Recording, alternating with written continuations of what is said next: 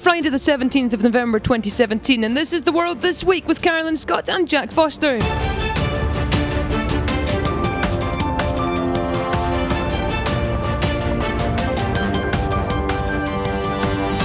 We wish to make it abundantly clear that this is not a military takeover of government.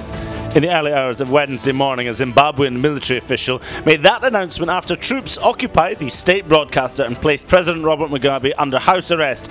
We take a look at events as they've been unfolding and ask what this coup, which isn't a coup, means for Zimbabwe. When we say it's a good thing that this has happened, the good thing is that it now looks like Grace Mugabe won't be president. I think everybody agrees that Grace Mugabe would have been a catastrophe as president. The UK government has been accused of economic murder. 120,000 counts of economic murder as a new landmark study analyses the impact of austerity measures. On Wednesday night, Donald Trump returned from his 2-week tour of Asia. But how did it go? Everywhere we went, our foreign hosts greeted the American delegation with incredible warmth, hospitality, and most importantly, respect. Further evidence that America's renewed confidence and standing in the world has never been stronger. We've got a detailed report on the US President's Asia tour, as well as analysis of what it all means. Calls for an industrial strategy for Scotland as over 1,000 jobs are at risk as the engineering firm BiFab faces potential administration. The people are working as per normal. We keep going, we keep fulfilling our end of the bargain, but we're the collateral that could get discarded at any time. And we'll be taking a look at the 16th annual Carrying Stream Festival, which this year paid tribute to two of the late greats of the Scottish folk and traditional music community. All that and more over the next hour on this week's The World This Week.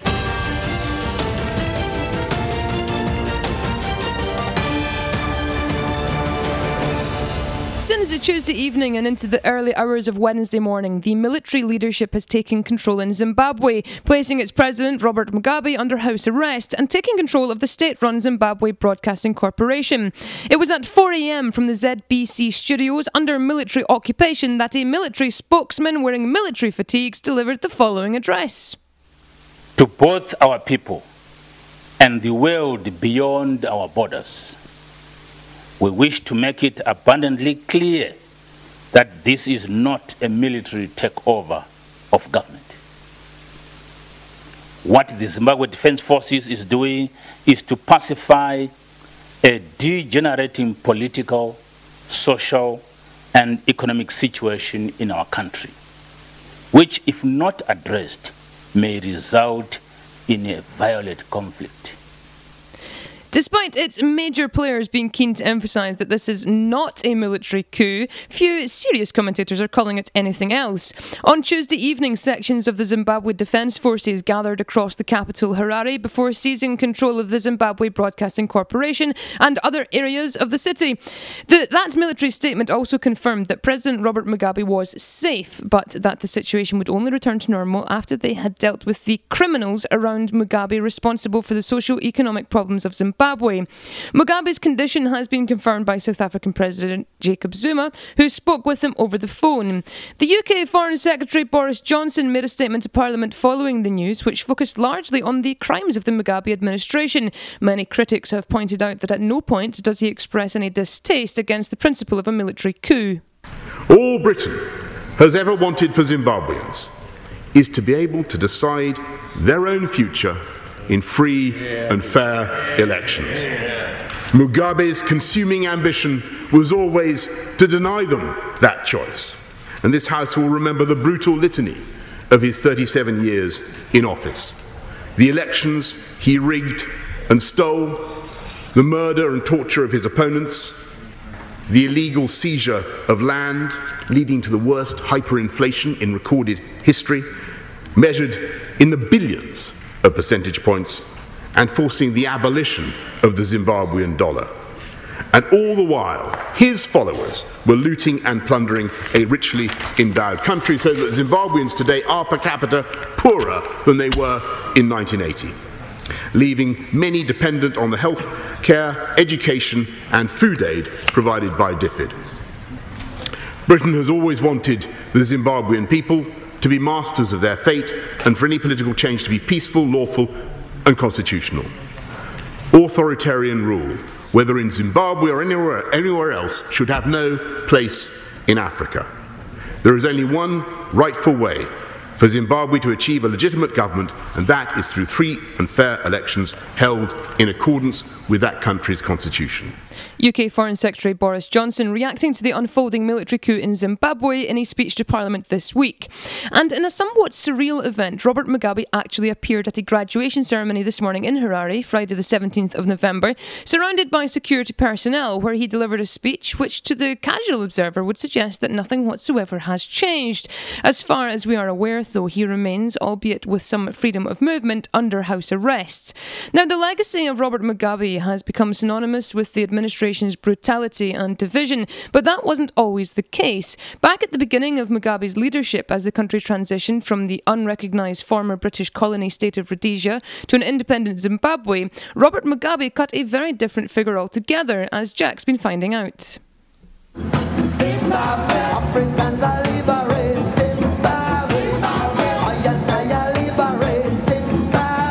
The late Bob Marley performing at Zimbabwe's independence celebrations in 1980. And the lyrics of his song are a reminder of the hope many had for the new Zimbabwe, represented in no small part by the politics of a young Robert Mugabe. No more internal power struggle, children come together. Robert Mugabe became Prime Minister of Zimbabwe in 1980 when his ZANU-PF party won the elections following the end of white minority rule. A moment which was celebrated internationally and is generally regarded as one of the most significant precursors to the fall of apartheid in South Africa.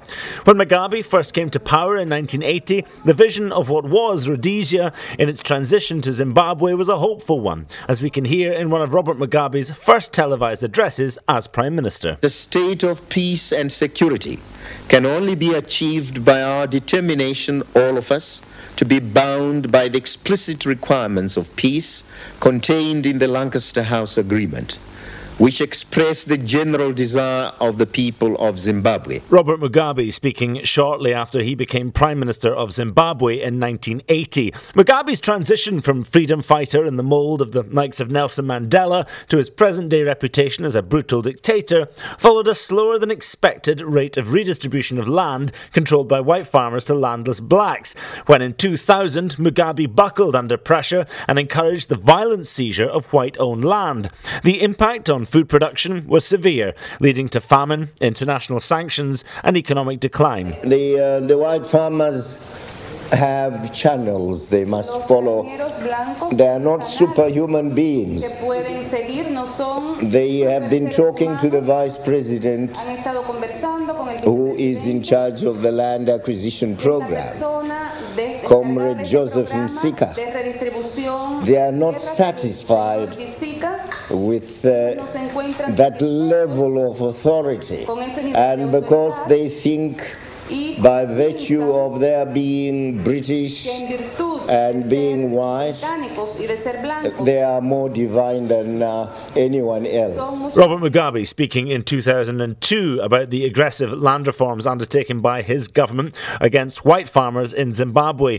And Mugabe's slide towards dictatorship was matched by a growing opposition to his rule from the early 2000s. He has continued to keep a grip on power, of course, but through a series of elections marred by violence and electoral fraud. Despite opposition, however, Mugabe's hold on Zimbabwe seemed pretty solid up until this week, that is, when many commentators say he reached too far in his decision to sack his vice president, Emmerson Mnangagwa, for disloyalty, disrespect and deceitfulness. But it's generally thought that the real reason behind that move was to clear the path for his preferred successor, his wife, Grace Mugabe. Earlier, I spoke with Peter McCall, the Scottish Green Party campaigner, former rector of the University of Edinburgh and editor of Bright Green, and I asked him if we should have reason to be concerned following the news of a coup d'etat, when most onlookers must surely be cheering at the demise of a dictator like Robert Mugabe. In describing this, I think you need to take yourself to the end of the film The Italian Job, where the bus is hanging off a cliff, and you know that there are really only two options here. Either the goal goes down the cliff or they get off the bus. It's one or the other. That's been the situation in Zimbabwe for most of actually really the last 20 years. We've always known that there was going to have to be a succession to Robert Mugabe.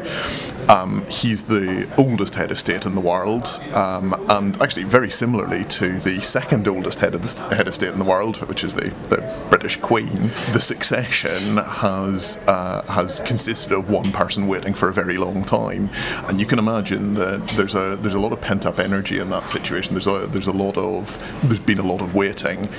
What that means is that the politics is played out within ZANU-PF, not within Parliament or within the country. And that's led to a series of power struggles in which the previous Vice President, Joyce Majuru, was expelled from the party, in which her husband, Solomon Majuru, who'd been the head of the military, was the first black general in Zimbabwe, ended up dead in suspicious circumstances. And with this final sacking of Emerson Mnangagwa, who had been the vice president, who was the continuity candidate within ZANU-PF. And that sacking was done at the behest of Grace Mugabe, Robert's wife. That led the military establishment, the continuity grouping within ZANU-PF to believe that they were going to be replaced by a group around Grace Mugabe. When we say it's a good thing that this has happened, the good thing is that it now looks like Grace Mugabe won't be president. I think everybody agrees that Grace Mugabe would have been a catastrophe as president. When we take all of that into account, it's obvious that this, the fact that this has happened isn't out of the blue, but does that also mean that what's happened over the last couple of days, has that been in the pipeline and planned for some time, or has this just happened as a result of recent events? There's been a sort of a bifurcation of events. I think the anticipation was that Robert Mugabe would go into the election next year as the ZANU-PF presidential candidate, with Emerson Mnangagwa as his vice presidential candidate. At some point, he would resign or he would die in office. The presidency would pass to Emerson Mnangagwa, and everyone would be happy with that, apart from Grace Mugabe. And Grace has no history in the liberation struggle. She was in the typing pool in the presidential office. So is it just that she is drastically underqualified that would make her a poor choice for successor? Or everything that we know about Grace Mugabe is bad. We know that just in the last 3 months she was arrested for whipping a maid in a Johannesburg hotel. We know that she has a fiery temper. We know that she's her nickname in Zimbabwe is Gucci Grace because of her enthusiasm for luxury shopping. She's somebody who wanted to use the resources of the state for her personal gain, in the style of many kleptocratic rulers around the world, and I think that's what people could see coming. This has been referred to as not being a coup. It's also been referred to as definitely being a coup. Certainly, to the uninformed eye, it perhaps looks a little bit like a coup. Whatever it is, what does it mean? What happens next? There are a couple of things here. Firstly, there's been a retrenchment within ZANU-PF around liberation struggle veterans.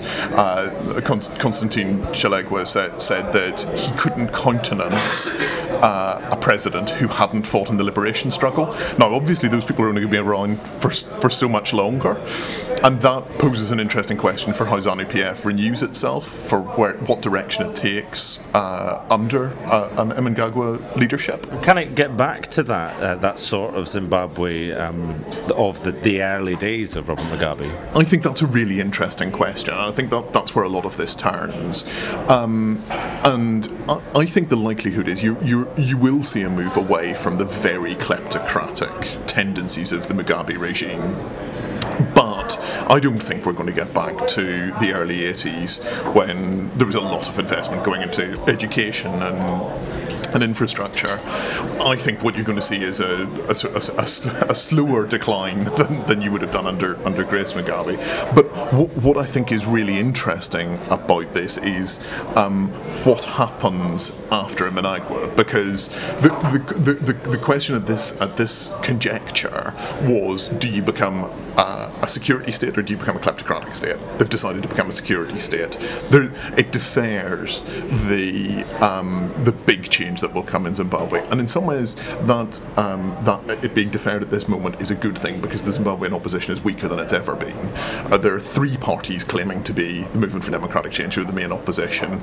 The Morgan Tsvangirai, who many people will have known as the leader of the main MDC in the early 2000s, is very ill. He's got potentially terminal cancer. The opposition is in a much weaker position than it was 10 years ago. A regrouping in ZANU-PF where they don't refresh is much, much better for the opposition and for democracy than a Grace Mugabe presidency, or indeed a move right now to an election where it's likely the opposition would lose. Peter McCall, Scottish Green Party campaigner, former rector of the University of Edinburgh and editor of Bright Green, speaking with Jack earlier about the ongoing military coup in Zimbabwe. This is The World This Week from Friday the 17th of November 2017. Still to come on the programme, the UK government has been accused of economic murder. 120,000 counts of economic murder as a new landmark study analyses the impact of austerity measures. On Wednesday night, Donald Trump returned from his 2-week tour of Asia, but just how did it go? Everywhere we went, our foreign hosts greeted the American delegation with incredible warmth, hospitality, and most importantly, respect. Further evidence that America's renewed confidence and standing in the world has never been stronger. We've got a detailed report on the US President's Asia tour, as well as analysis of what it all means. Calls for an industrial strategy for Scotland, as over 1,000 jobs are at risk as engineering firm BiFab faces potential administration. The people are working as per normal. We keep going, we keep fulfilling our end of the bargain, but we're the collateral that could get discarded at any time. And we take a look at the 16th annual Carrying Stream Festival, this year paying tribute to two late greats of the Scottish folk and traditional music community. We'll be back in just a few minutes after this message from the lovely folks over at Common Space.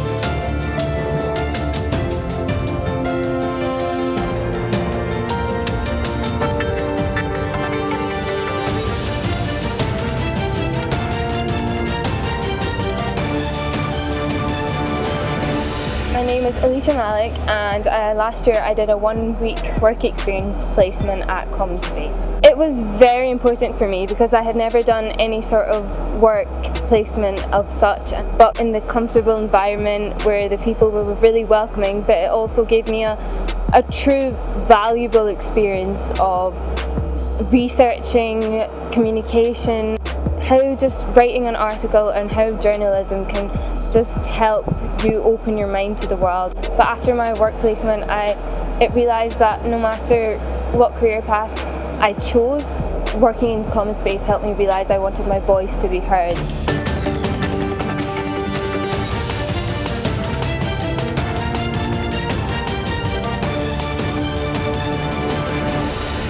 This is The World This Week. It's the 17th of November 2017. The UK's Conservative government has been accused of economic murder for their austerity policies, which a new study suggests have caused 120,000 deaths. Carolyn, you've been following this over the past 24 hours or so. What exactly does this study tell us? Well, this study was conducted by the BMJ Open Medical Journal. It conducted research on the relative constraints in public expenditure on healthcare and social care in England since 2010. So basically, how many cuts the Tory government has put in place. In the first 4 years of the Tory-led government, from 2010 to 2014, there were 45,000 more deaths than would be expected had the funding for healthcare and social care stayed at the pre-election levels. That's the real roots of this report. On this trajectory, the report estimated that the figure could rise to nearly 200,000 excess deaths by the end of 2020, even with the extra funding that has now been earmarked for public sector services this year that the Tory government have announced. So because of the drop in real terms funding for healthcare and social care under the Tory-led coalition in 2010, the researchers concluded that this may have produced a substantial increase in deaths. Obviously, this report does go into a great amount of detail about how they eliminated other factors. The paper identified that mortality rates in the UK had actually declined from 2001 to 2010, but that this decline then reversed quite sharply after the austerity measures came in, with the death rate then growing again. And one of the authors of the report likened the findings to economic murder. That was the headline of this. Yeah, and that's a term that the authors have coined here, and it's certainly a damning report. The findings are a cause for concern when you look at the fact that it's based on the trends that it's predicting in the next few years from 2015 to 2020 would account for 152,141 deaths. They estimate at around 100 a day. The government began relaxing austerity measures to an extent this year, announcing the end of its cap on public sector pay rises and announcing an extra £1.3 billion for social care in the spring budget. Is that likely to help? Well, the study estimates that to return death rates to their pre-2010 levels, that the spending would need to be increased by £25.3 billion. It is worth noting, of course, that the Department of Health said that firm conclusions can't be drawn from this work. Some independent academics have warned that these funding figures are speculative, but it certainly will be taken seriously by those campaigning against the government's universal credit rollout. It's also been accused of resulting in deaths, and there have been numerous calls to halt that rollout. The Scottish Government has called for it to be halted. It's been brought up in Prime Minister's questions time and time again. It was brought up again this week, and Theresa May answered almost every single question at Prime Minister's questions this week about the impact of universal credit by simply stating that evidence shows it's getting more people into work.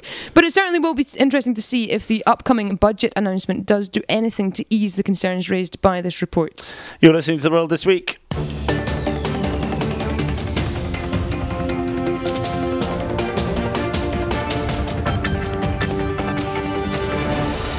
Now, you'd have been hard pushed not to notice that the US President Donald Trump has spent most of the past few weeks touring Asia.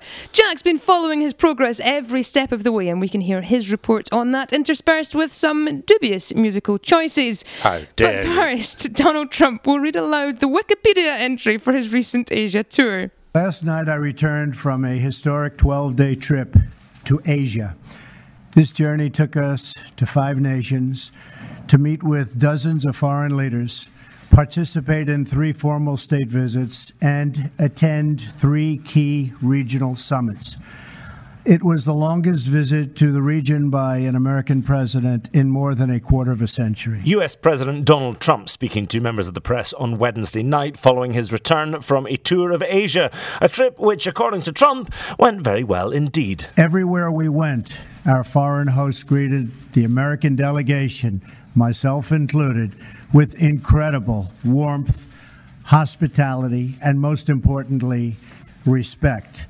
And this great respect showed very well our country is further evidence that America's renewed confidence and standing in the world has never been stronger than it is right now. Well, here at The World This Week, we don't just take people like Donald Trump at his word. So let's wind back to the start of Trump's Asia tour and ask if it was really the success he thought it was.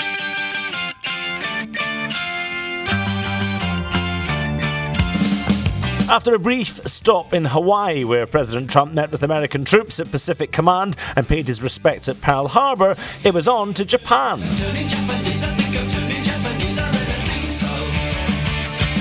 I know, but this is a long pack, and trust me, you'll be glad of the silly musical choices by the end. Besides, this is some of the actual music laid on for Donald Trump during his visit. Japanese online pop sensation Pico Taro performing his 2016 hit Pen, Pineapple, Pen. I have a pen, long pen. I have an apple, I have pineapple, apple, pineapple, long pen. But the guy behind the Pen, Pineapple, Pen song wasn't Trump's only high-profile meeting whilst in Japan, namely, of course, the Japanese Prime Minister Shinzo Abe. So my relationship with Shinzo got off to quite a rocky start because I never ran for office, and here I am, but I never ran. so I wasn't very experienced. And after I had won, everybody was calling me from all over the world. I never knew we had so many countries. It's uncertain whether or not Trump was saying he'd never heard of Japan prior to November last year, but who knows. Whilst in Japan, though, one of Trump's key visits was technically to US soil. The sound of a military crowd assembled at the US Yokota Air Base outside Tokyo to hear Donald Trump speak. Mr. President, sir, I will tell you that you look great in that suit, but there's something missing. Should I put it on? That's the moment where Trump had his suit jacket swapped out for a Top Gun-style bomber jacket prior to addressing the troops. I like this better. You can have my jacket, just... Right? Because of you, the people of America, the people of Japan, and the freedom-loving people everywhere are able to fulfill their destinies and follow their dreams. We face many challenges and many opportunities, and we will face all of them together as a team. And if we do, I am certain that the future for America, for Japan, and for our cherished allies has never, ever looked brighter. Because of patriots like you, freedom will prevail.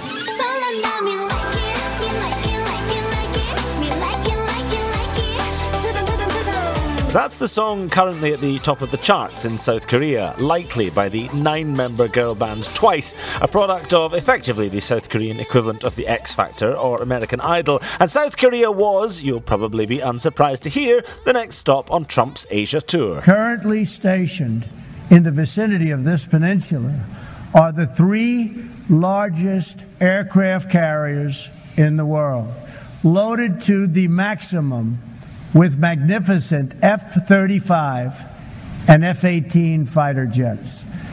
In addition, we have nuclear submarines appropriately positioned. The United States, under my administration, is completely rebuilding its military and is spending hundreds of billions of dollars to the newest and finest military equipment anywhere in the world being built right now. I want peace through strength. Peace through strength. And well, it didn't take an expert on US-Korean politics to work out what Trump was really getting at here. Whilst he spent a lot of time in South Korea praising the success of the country, he spent considerably more time talking about their neighbours to the north. North Korea is a country ruled as a cult. At the center of this military cult is a deranged belief in the leader's destiny to rule as parent protector over a conquered Korean peninsula and an enslaved Korean people. The more successful South Korea becomes, the more decisively you discredit the dark fantasy at the heart of the Kim regime. US President Trump speaking to the South Korean parliament during his visit there about the regime in North Korea, and international diplomacy kicked in shortly after when the North Korean President Kim Jong-un released a statement calling Trump a dotard, which means old apparently. Trump responded with a tweet saying that Kim Jong-un was short and fat. Then North Korea issued a death sentence on Trump for insulting Kim Jong-un. It's a good thing that neither of these people have control of any dangerous weapons that might say wipe out the entire human race, really. Now, before we take a hop, skip and a jump west to Beijing, let's quickly remind ourselves of what President Trump was saying about his next destination last year when he was a mere candidate for the White House. China is ripping us on trade. They're devaluing their currency and they're killing our companies.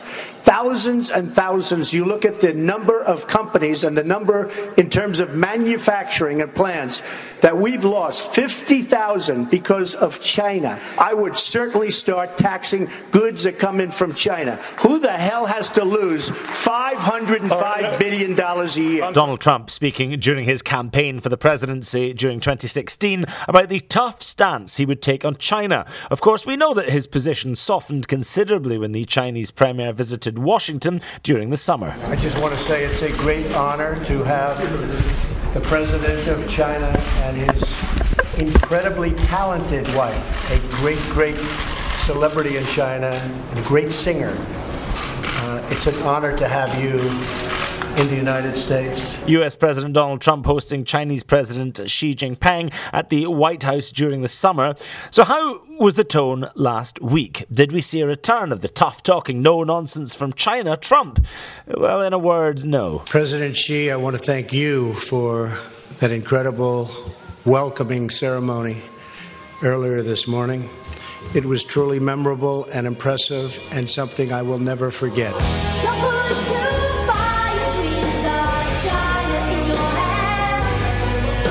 In fact, Donald Trump's tone with the Chinese leadership wasn't just softened compared with the bombast of late 2016, it was at times downright sycophantic. Your people are proud of who they are and what they have built together.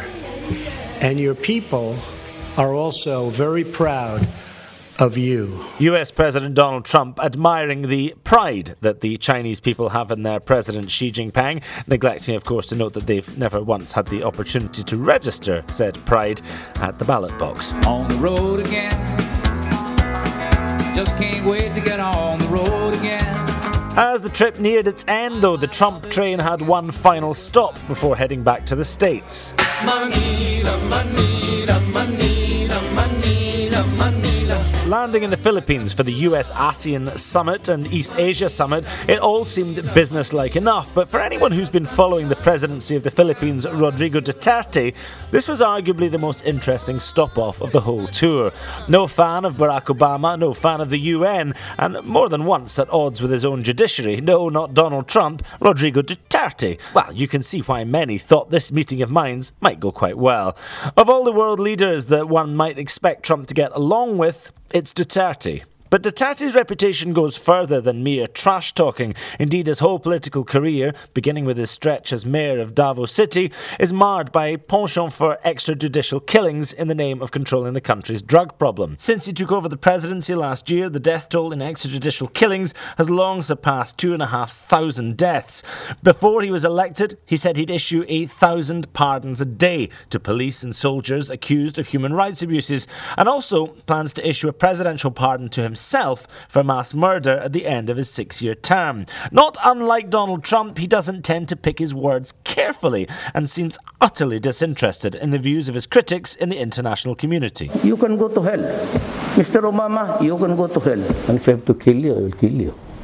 Personally. I challenge the Catholic Church. You are full of shit. Just don't fuck with my country about sovereignty. Just some of the times the Filipino President Rodrigo Duterte trash-talked the international community. So how did the meeting between Duterte and Trump go? As well as predicted? Oh, better. Rodrigo, I would like to commend you on your success as ASEAN chair at this very critical moment in time. And in the association's history, such an important event. Donald Trump using time during his address to the ASEAN Summit to let Philippines President Rodrigo Duterte know he had a friend in the US president. And I want to thank you for your incredible hospitality and the show last night, the talent at that show.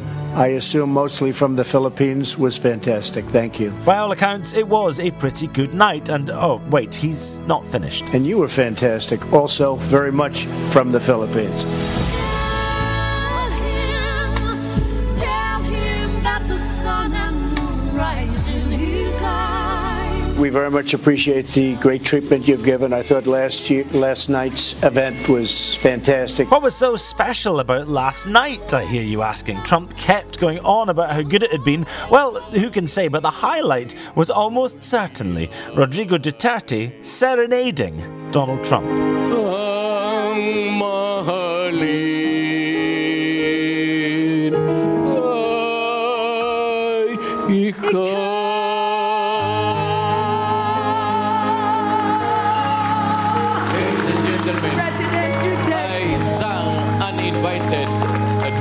With Ms. Pilita Corrales upon the orders of the Commander-in-Chief of the United States.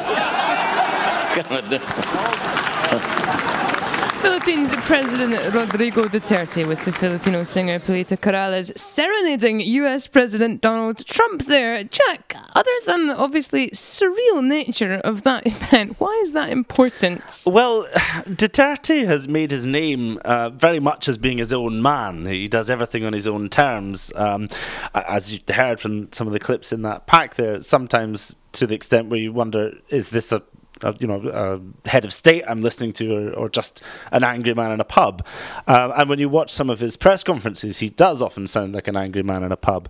But his opinion of the previous US administration was very low. He called Barack Obama a son of a whore in a press conference as well. This wasn't sort of accidentally overheard. So for him to sing a duet in public on the, quote, orders of the US president, however lighthearted that might have been, is odd to say the least. It definitely sends a message about who the more dominant figure is in that relationship, and that is certainly unusual, as most of the heads of state that have come into contact with Donald Trump since he became president have tended to look as though they have the upper hand. And on that, I mean, Trump did seem very impressed by the pomp that surrounded his various visits. Yes, he did, and a lot of people have commented on the fact that, well, this is the thing about state visits, are always surrounded with lots of pomp, and they're always very dramatic, and they pull out all the stops. You see masses of military, you get flyovers, music, the whole shebang. And that is designed mainly, really, because they know that the people, the population of the country that the delegation is visiting from will be watching. They know that the delegation and that the head of state who's visiting will not be that impressed because they understand how it all works. But it's very much aimed at impressing the US population. So, for example, China impressing the US population and so on. What is unusual about Donald Trump is because he has so little experience in politics, many have noted that he does genuinely seem to be quite impressed by it all, and it does seem to affect the way that he deals with them. When you hear Donald Trump talking to all these world leaders, he spends a great deal of time genuinely sounding as if he was in awe of the reception and the performance that he's had when he's got there. Mm-hmm, mm-hmm. Well, let's just talk quickly about North Korea. Trump came into for a fair bit of criticism for some of what he said. Well, yes, let's place to one side the battle of minds or whatever about the dotard versus short and fat and so on. And we heard a clip of it actually in the pack there. Donald Trump said in a speech that the US had nuclear submarines stationed strategically, or words to that effect. That's unusual because, generally speaking, countries that have nuclear submarines will know they have them, but they don't stay where they are, or they don't hint at where they are. And he very much suggested that they were near North Korea. And the thing about a secret nuclear submarine is you don't say where it is. It might be a double bluff. We don't know. They might be near Hawaii. It could be. It could be a double bluff. And, who knows? Maybe Trump thinks that Hawaii is near North Korea. I don't know.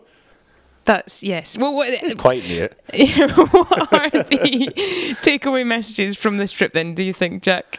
Well, there are any number of things. Obviously, if you take Trump's word for it, it went very well. Everyone loved him. And this was an example that America's standing in the world has improved. Everyone now is really much more respectful of the US than they ever were before. And I noticed, actually, if you look online, as I have done in the past few days, there are quite a lot of quite right-wing Trump-supporting accounts, granted, putting up videos on YouTube and so on, comparing the reception that Barack Obama got when he visited these countries to the reception that Donald Trump has received. As far as I could understand, the videos were trying to imply that Donald Trump got a much better reception. I have to say, watching it with a politically aligned eye, they didn't look that different to me. The weather was maybe slightly different in them and so on, but these videos seem convinced that Donald Trump was treated like a god, where Barack Obama was kind of humoured. Who knows? Anyway, takeaway messages. Definitely seems to be a slow, lumbering U-turn on China. We remember when we were covering Trump's campaign last year, China was a big, big issue. He really wanted to stifle trade with China. He wanted to tax imports and so on to try and bring work back to the US. Doesn't seem to be saying that so much anymore. And also, I mean, when he said that he congratulated the Chinese Premier, Xi Jinping, on the fact that his people had a great deal of respect for him. Now, that's an interesting choice of words when you're addressing a dictator. Ramped up hostilities with North Korea, obviously. I don't think they've ramped up that much further than they were before he left for Asia, but certainly seem to continue to be ramped up. There's a death sentence on his head now, but I think if Donald Trump had landed in North Korea, they might have had to go at taking him out anyway, so I'm not sure if the death sentence is new, but that's just for calling Kim Jong-un short and fat.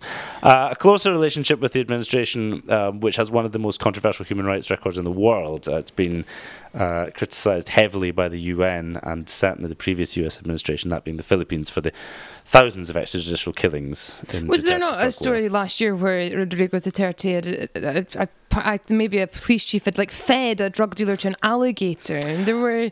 Now you're asking, I wish you'd mentioned this just before we had this discussion, because I can't remember the exact details. I think that story comes from his time as mayor of Davos City. It's one of the many horrifying stories of his time as mayor in Davos City, where he ran a similar, smaller scale campaign of extrajudicial killings to clamp down on the drug problem, as he puts it. And at one point suggested that drug dealers should be thrown out of helicopters, if I remember correctly, last year. Yeah, I think certainly there were people who were fed to crocodiles. That definitely did happen. I'm not sure whether he did that personally or whether he ordered it, but certainly he isn't shy about this kind of thing. Anytime he's been asked about it, he's never said, no, that's not true, that's an exaggeration by my opponents. He's always said, yep, that's definitely...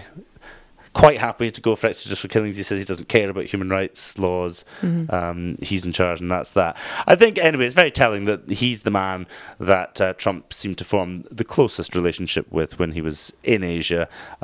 And the one that they definitely looked like they were sort of on the same page, like they genuinely got along.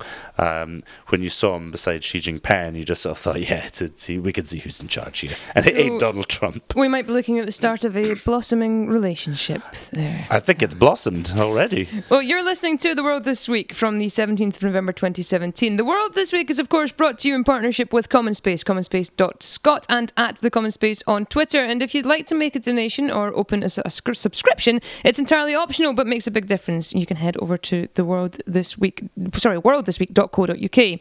And a huge thanks to those who have already set up a monthly subscription. We very much appreciate your support. We're also on Twitter at _WorldThisWeek and on Facebook, and you can subscribe to the programme via your favourite podcast app so you never need miss an episode again.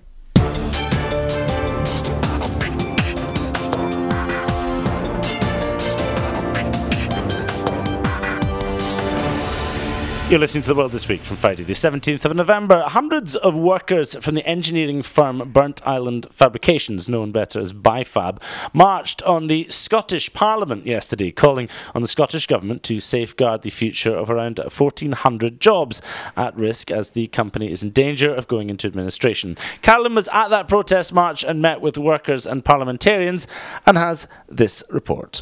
I'm outside the Scottish Parliament building, where hundreds of workers from Burnt Island Fabrications, joined by family members and union representatives, have marched through the streets of Edinburgh to rally at the Parliament, raising awareness of the plight of the BiFab workers. BiFab manufactures offshore structures for gas, oil and renewable energy sectors, with 3 sites across Scotland at Burnt Island and Methil in Fife and Arnish in the northwest of Scotland. It employs more than 600 workers and has a total of nearly 1,400 people working in its supply chain across Scotland, though those jobs may now be at risk as the company faces potential administration. James Robertson is a scaffolder with BiFab in Fife, and he told me why they were marching to the Parliament today. We're here to get the support for the politicians. We're actually caught in a financial wrangle between two contractors, one Dutch, one Scottish, and the people are working as per normal. We keep going, we keep fulfilling our end of the bargain, but we're the collateral that could get discarded at any time, and we're here to ask the Scottish Government to step in and save the jobs. You've got your whole family here, you've got your son here with a sign saying Save Daddy's Work. Do you think the people at the top understand the impact this is having on your life and your family? I'm not so sure the information's got across yet, but I'm hoping this is going a long way to help it. James Robertson speaking to me earlier. Numerous statements have been made by the Scottish Government and the UK Government stating that they are doing all in their power to help find a resolution. But how does that statement translate to the workers? What exactly can those governments do? That's the question I posed to Mark Ruskell, the regional MSP for the Scottish Green Party in Mid-Scotland and Fife, where two of the BiFab factories are based. Well, I think it's a good question. I mean, there's clearly issues about the offshore wind supply chain at the moment and about whether there are fair contracts within that supply chain. What I'm concerned about is companies coming in and effectively acting in a predatory way, perhaps leading to asset stripping of companies, and that's a major concern. And I think for me it points to the need for an industrial strategy in Scotland. We've got strong climate change targets, we've got a clear target on renewable energy, but this is where the buck stops in terms of workers' jobs and whether Scotland's going to get its rightful share of that industry. So we need an industrial strategy that builds on the strengths of the oil and gas sector and moves forward, but with fair contracts within the supply chain. I think at the heart of this issue is an unfair relationship between companies that have power over BiFab and over other companies in the Scottish supply chain. Mark Ruskell, MSP, speaking there.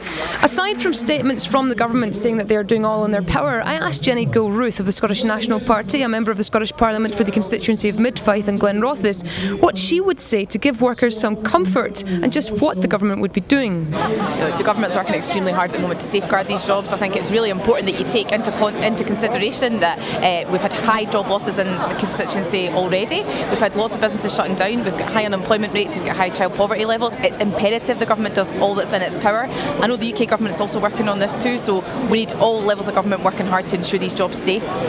And what's your message to all of these workers that you're standing here around you right now? What can you say to them? My message to the workers is that I am with you as a constituency MSP in Fife. I fully support you. We need to keep these jobs. They are vital to the economy in Fife. They are vital to the families of the people who work in BiFab and the kids that are growing up there as well in terms of job opportunities. We have to keep these jobs for Fife. Jenny Gilruth, MSP.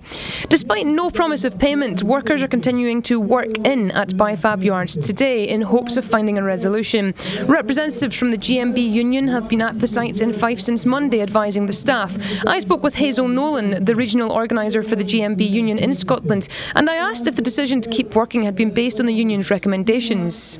That was a decision that they made themselves, actually. On Monday we had to go down there and explain to them what the situation was. They've been told since Monday that they're not getting paid, and they made the decision themselves that actually they want to do whatever they can do to keep this yard open. And I think, and it's been said before, the integrity that they've shown by continuing to work, because they know how important these yards are and how important their jobs are, not just for their families but for all the other families that rely on work in being in Fife. They support local communities, even the local shops around the areas where they go to, places they stay. They're all dependent on this, and they're fighting for so much more. And I think that's been reflected in the fact that a lot of the community have come out to support them in such good numbers as well. Hazel Nolan from the GMB union. And when I asked Hazel if the statements from government officials had given her any confidence in finding a resolution, Hazel said that actions speak louder than words. Politicians will always say things. We'll measure what the Scottish Government do and what the MSPs do in their actions and not their words. Hazel Nolan, regional organiser for the GMB union, speaking to Carolyn at the end of that report there. You're listening to The World This Week.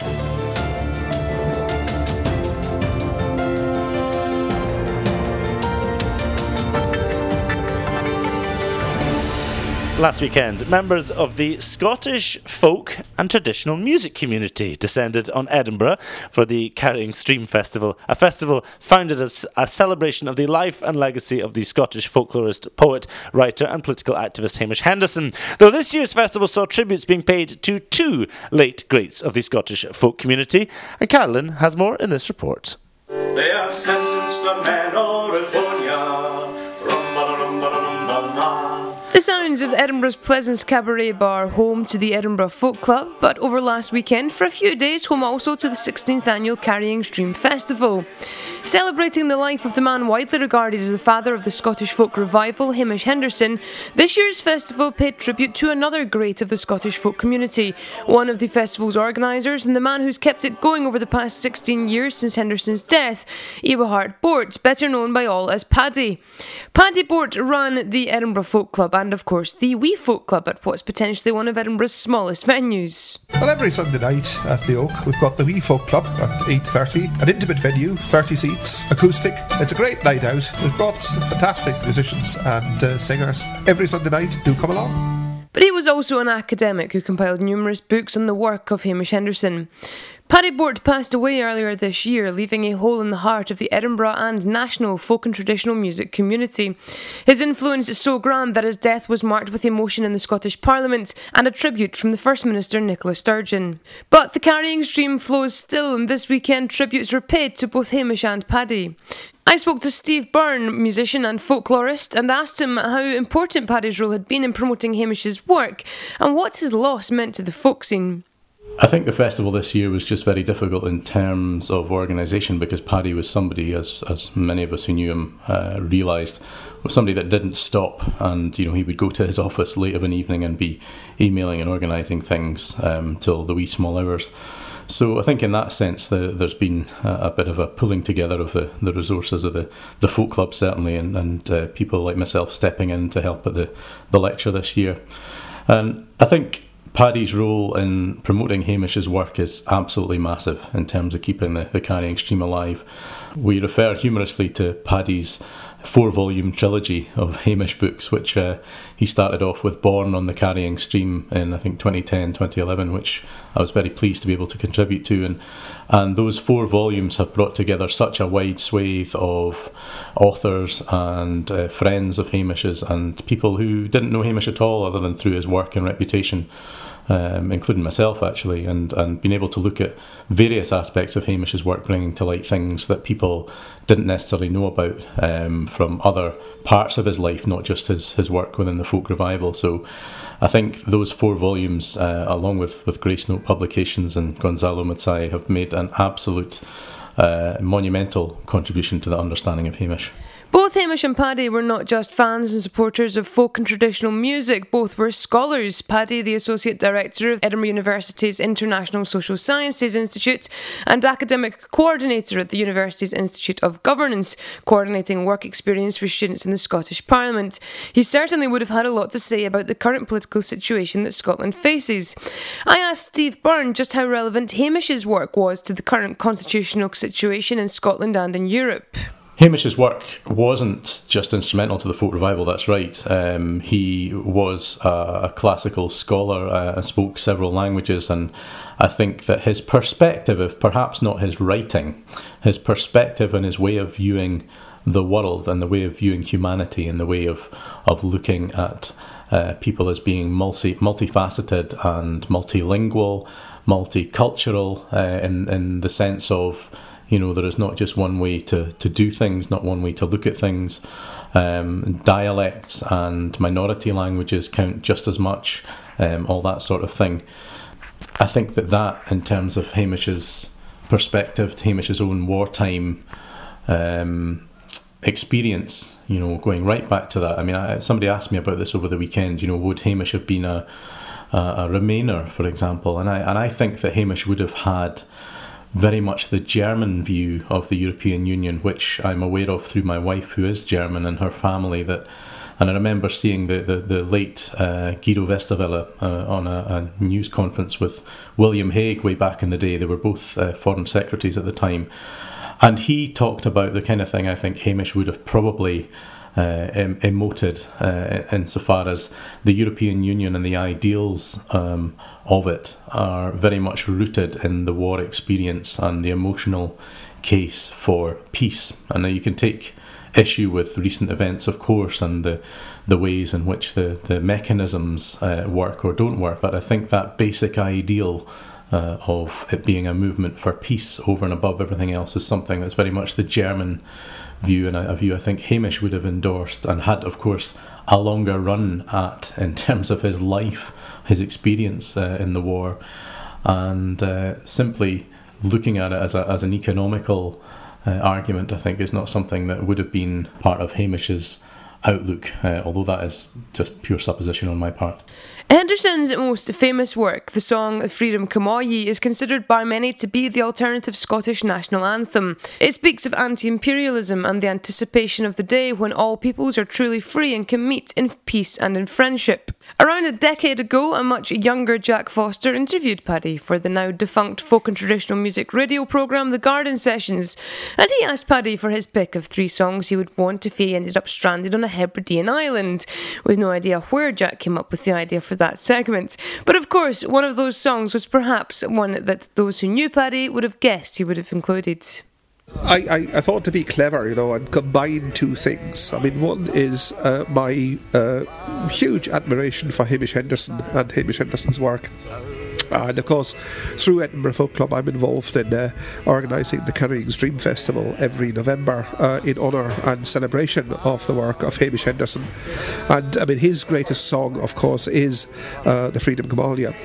Now, there are, of course, umpteen versions of that song, but I thought I'd combine it with one of my favourite bands, and the band's Fife and Reel.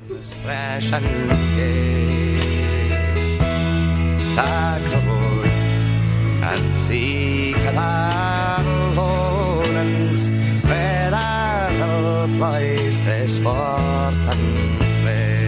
Amid the concerts and open singing sessions over last weekend, the yearly memorial lecture paid homage to Henderson as the European intellectual and scholar.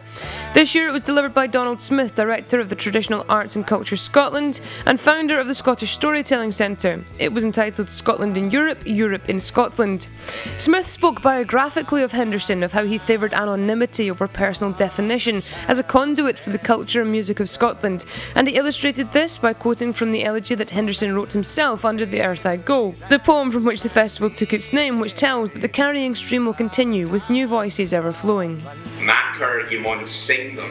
Cantos of exploit and dream, Dane of desire and fulfilment, balance of fire and red flambeau. Tomorrow, songs will flow free again, and new voices be born on the carrying stream. Donald Smith reading from Under the Earth I Go at the end of that report there. Lovely to hear Five Hand Reel on the World This Week, Carolyn. I thought that might make you smile, Jack. Yeah. Yeah. Although we had hoped to perhaps play out with Freedom Camogie. We're probably not going to have enough time, but we did have enough time to have an argument about the best version of Freedom Camogie. Well, it wasn't an argument. Neither of us thought that any version was less good than the other. We have our preferences, that's all. You're just old-fashioned. I'm just a modern folk music fan. Well, I'm happy because I got my favourite recording if it's already been played on the show, because that was it. The Five Hand Reel one would be the one I would pick. Well, I really like Chris Reaver's version, the more modern version. You know, I'm not actually sure if I've heard. What? It's got some lovely harmonies from Kareem Polwart in it as well. It's a very nice version of the song. Well, every single World This Week listener that isn't interested in Scottish folk music has long since switched off, because this is not we went from Donald Trump in Asia to Chris Reaver covering...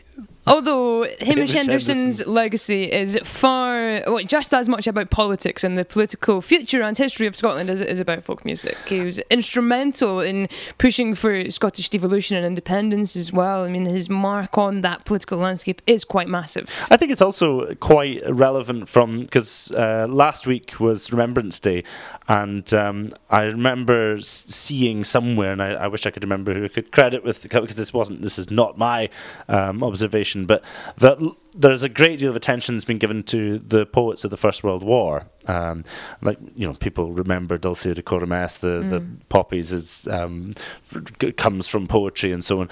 But the poets of the Second World War are largely invisible in history, in comparison with those of the First World War. And Hamish Henderson, of course, was one of the major poets of the Second World War, and there's huge amounts that he wrote about his time in Italy and so on. Mm-hmm. And his work has become quite well known within certain groups of the political community in Scotland as well. I know certainly throughout 2014 there were many of the debates that went on the Yes Movement side ended with a rendition of Freedom Camogie. I've heard Leslie Riddick leading town halls and renditions of it, Marcia Scott led town halls and renditions of it, and it became this kind of alternative anthem for that. I haven't heard it much at unionist events. No, said. No. It does tend to be one for the pro-independence crowd in Scotland. We now have just enough time left for our alternative markets, where we highlight figures that we believe to be more important to you than all the FTSE 100 or stocks and shares. This week we are looking at the most recent release from the Office for National Statistics on UK employment figures from June to September. The number of jobless people not in work but seeking a job, fell from 59,000 to 1.42 million during that period. Does that make sense? Fell by 59,000. Oh, I see. Fell by 59,000 to 1.42 million. I was going to say, I'm not good at maths. Workers' earnings rose 2.2% in those 3 months compared with a year ago. However, when we look at those earnings in real terms, when accounting for inflation, earnings actually fell 0.5%, marking 7 months of negative pay growth. Until next week, don't forget to follow us on Twitter _World This Week, and you can like us on Facebook too. You can subscribe to this programme as a podcast on iTunes, and if you like what you hear and would like to support The World This Week, you can make a donation or open a subscription at worldthisweek.co.uk. Until next week, from me, Jack Foster. And me, Carolyn Scott. Goodbye. Goodbye.